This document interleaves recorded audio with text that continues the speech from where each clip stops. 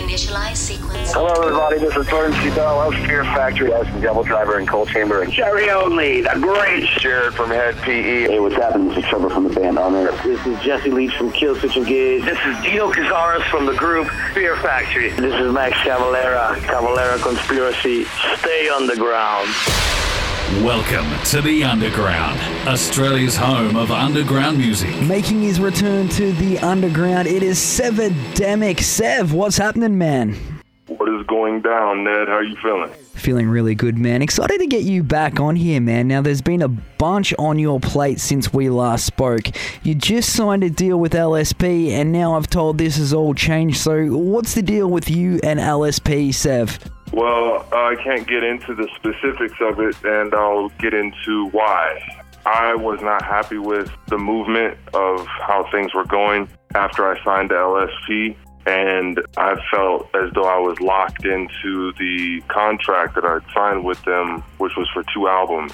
And as you know, I delivered 1 album, still had 1 to go, so I was just bummed out about that fact. I didn't really see a way out as an artist out of that deal. I just felt like I was in a position where I had to deliver another album for a label that I didn't like how they were moving and operating with me, and just put me in a dark place. So I started just basically venting my frustrations on my YouTube channel. I started a podcast called the Shishcast, and word of me airing my grievances on that podcast got back to the label, and an option came from that I didn't anticipate, which was they agreed to terminate my contract early, like before I meet the 2-album term of the contract. They're willing to get rid of the contract in exchange for me not speaking bad on the label publicly, like not getting into specifics about my experiences or whatever. So that's why I say I can't get into the details, but I can describe what it is, which is that, you know what I mean? So that's why. I hear what you're saying there, man. I guess it's good on their part that you were able to come to the agreement then that they would let you out of it, though. Yeah, absolutely. I never even saw that being something that happens. Like, I didn't even know that, A, they would be willing to do that, B, that it would be happening so that I'd be able to get out of the situation so soon. It was just solid all the way around. It seemed to make everybody happy for me to terminate my contract, so we started getting the ball rolling on that immediately. Oh, well, there you go, man. And we won't touch too much more on that for obvious reasons, so we'll switch things up here, man. You joined Twiztid, Gmo, Ala Zulalu, and the crew on the Generation Nightmare tour. I wanted to know, how was that run? It was actually a disappointment, that tour. It made me look at my career and my trajectory and where I want to go completely differently. I can get into it specifically if you want. I don't know how much detail you want me to go into, but basically it was just seeing how they, Twiztid that is, how they operate, just as a label, as a artist duo that's at the top of a label with other artists under them. Like, there's kind of a lot of framework there that in a lot of ways I want to emulate in the future for my label and my career. Like, I want to have artists and all that. But there's just a lot of things I saw done in a way that I would just never do them. And it started putting my mind down a course of what else would I do differently as president of my own label and, an artist that does everything on his own. Like, how could I be the change I want to see? Because I'm seeing these guys operate, I don't agree with it. How can I fix it in my own lane, in my own journey? And basically ever since that tour, every move I've made has been with that energy behind it. So no, the tour was actually underwhelming from my perspective. I signed up for it to play bigger venues, to more fans, and earn more fans.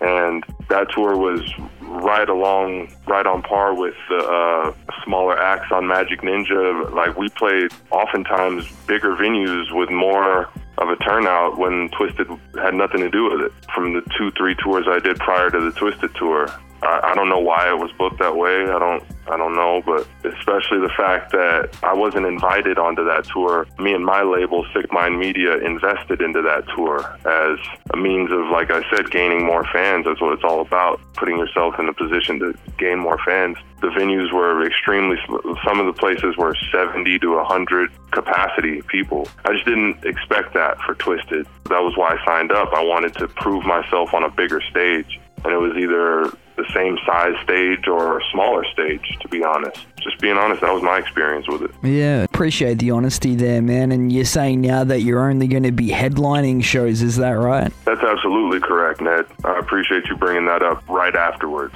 That's a perfect example of what I mean by looking at things in the energy of I'm worth it, knowing my worth, knowing my price, knowing what I bring to the table. And if other people don't see that vision, that's 100% okay. You know what I mean? Let them go do their thing. I'm doing my thing over here. And ever since I changed that perspective and started booking headliner-only shows, everything's contracted, everything's right there on the table, no sneaky tricks, no playing games, none of that. It's just been a whole different world for me, man. Straight up. Oh, that is awesome right there. And you're fresh from one too, aren't you? How was that for the release of this Severance release party?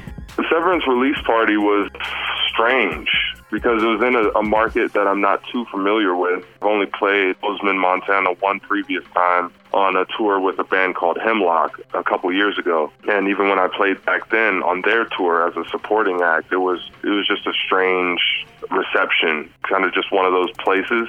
The promoter was confused, I was confused. It was just a strange situation, but going back into me booking my own shows, it was something that, whether you look at the turnout or the reception or any of the factors that make a show a good show, all those things could have been better, clearly. But the difference is that I didn't take a financial loss by all those things not being in place. I actually made money on a situation that wasn't ideal for me as an artist. That's what I mean by the whole perspective being different. You're always going to learn. Everything isn't going to be a W right off the bat. But if you're learning and not losing money while you're learning, then you're actually not losing. You're just learning.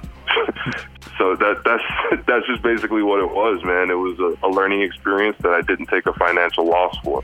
Yeah, I hear what you're saying. And what you're saying now is that you're sort of learning and taking everything into aspect for building building your existing label. Is that right? That's correct. The label that I was operating before I signed to LSP and have returned to operating since I've terminated my contract with LSP. And that label is Sick Mind Media LLC, aka SMMLLC. Oh, there you go, right there. We'll get onto that a little bit more in a minute, Sev. But tell me about this new album of yours, man. It's just dropped. It's a good one. I've listened to it quite a few times. Let us know about the recording process and what your sort of mindset was going into it. Okay, Severance was initially going to be intended as my equalizer on LSP. Like, I just felt so deserted while I was on that label that the energy going into my second album, basically the same energy I brought to me returning to form on my own label. I felt like it'd be disingenuous to stop that energy, that creative flow, that frustrated energy of what I was dealing with on that label, just toss all that inspiration really to the side and just do something else just because I'm not on that label anymore. It seemed disingenuous. So I just stuck with it. And I felt like it was a way for me to, in an artistic way, let the fans in on my energy and my thoughts and my attitude, not only in that deal, but moving out of that deal. Like, where am I at with all of it? You know what I mean? Am I curling up in a corner about it, or am I, firing out of a cannon with it? And that's what Severance is. Oh yeah, it's a damn good one, Seven. I love the video for Energies as well. When did you film that one? That was one of the first ones I wrote. And you can hear from the very first bars on the song, it's just a lot of my problem with what I was going through was who I was going through it with.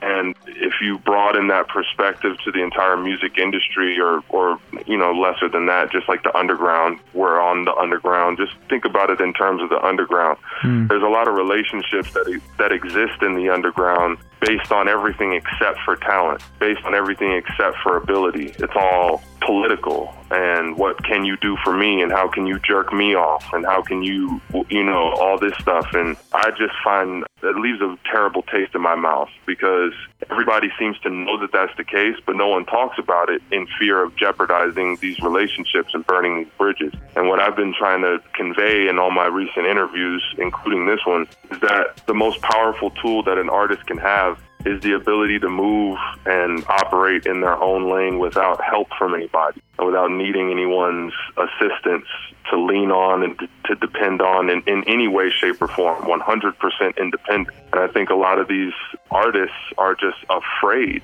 of investing in themselves, putting all the chips on themselves, betting on themselves, and just being like, listen, man, if you're not doing things the way I believe they should be done, then you just have to go operate someplace else. I just don't think a lot of artists have the balls to do that. And if it has to just be me, then it'll just be me then, Ned. Yeah, man, I hear what you're saying 100%. It is a gutsy move what you're doing right there, SevidemiC, because like you say, the underground, it is a very, very small industry. But man, I agree with where you're coming from. You've got to say it how it is. You got to say how it is, and the whole gatekeeper mentality of you can't get on stage because this person runs this operation. It's like, okay, well, that has to be what changes.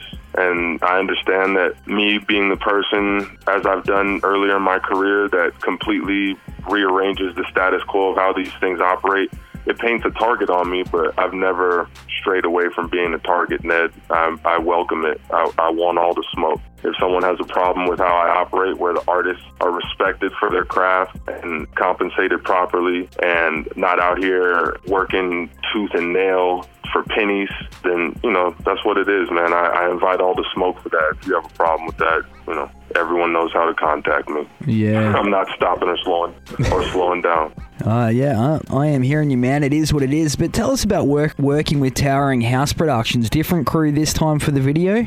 Oh, man, they're the greatest, man. Shout out to Towering House Productions out here in Albuquerque, the 505. I was in a position where I just moved out here, and I didn't have anybody to work with as far as bringing my vision to the video medium. I got fortunate a couple times when I was in California, when I lived there, but, it's a completely different place.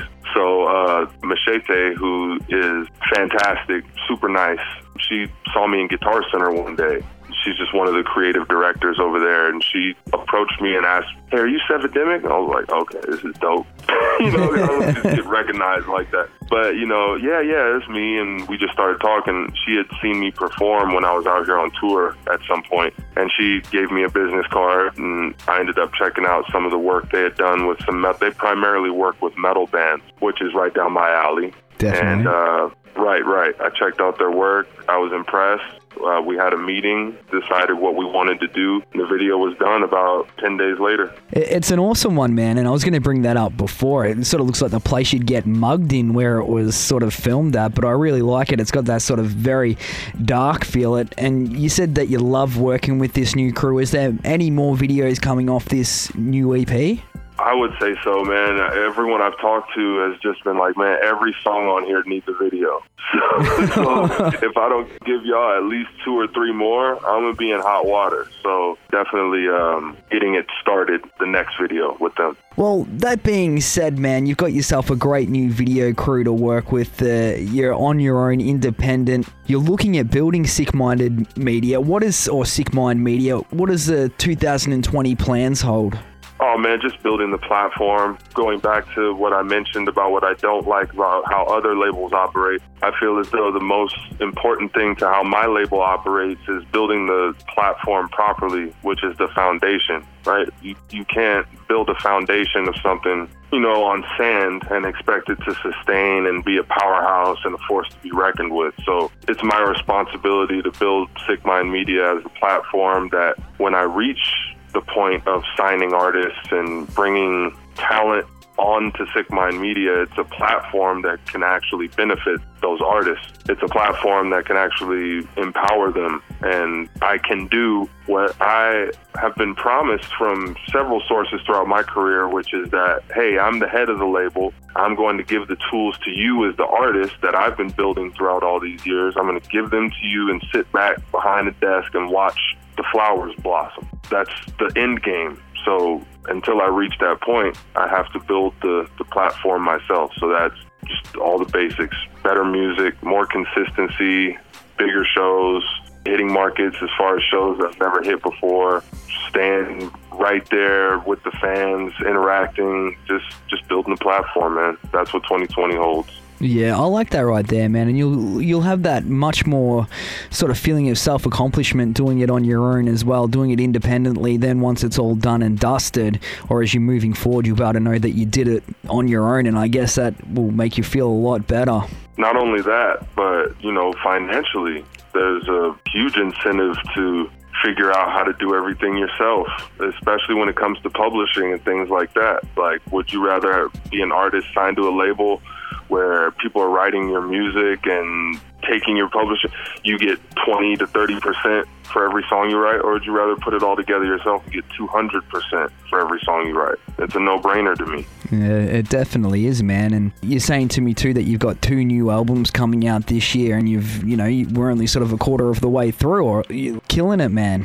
I really want to be undeniable. I feel like you can't walk around talking big shit like I talk and just not deliver with product, those just trying to make a fire with no sticks. You know what I mean? Yeah. You have to, how you going to talk the big shit and not deliver? So I'm really going above and beyond. It seems to be working too. People who have never heard of me are just like, well, what's this guy? What's going on? And this is just the beginning. I'm really trying to make a statement, not just this year, but from this point forward. Yeah, moving on sort of thing. So when can we expect these 2 new albums, man?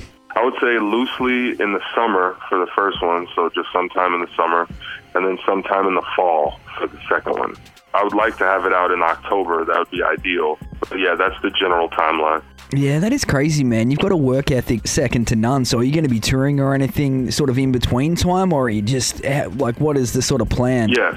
It's kind of like I've never seen an artist move like I move how I've been moving recently. The most similar way I could compare it, Ned, is like a stand-up comedian, a successful one that just kind of goes out to a different city every weekend, and they just play that city and then come home, and it's a different city and so on and so forth.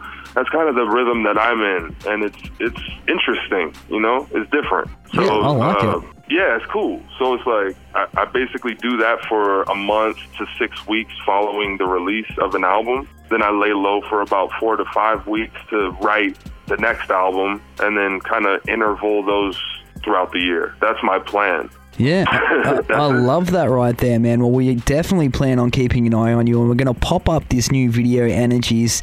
Be sure to check it out. We'll make it the video of the week right here at The Underground. Be sure to pick up SevidemiC's latest album. It is called Severance. It is out now. It is a damn good one. Stream it on your digital platform of choice, or hit him up at sickmindmedia.com. SevidemiC, thank you so much for joining us, man.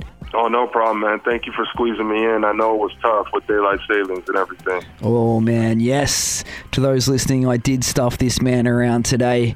Daylight savings, the day that I picked the time, man, and yeah, I'm sorry. You pulled over in the middle of a road to call me, and I was just getting out of bed.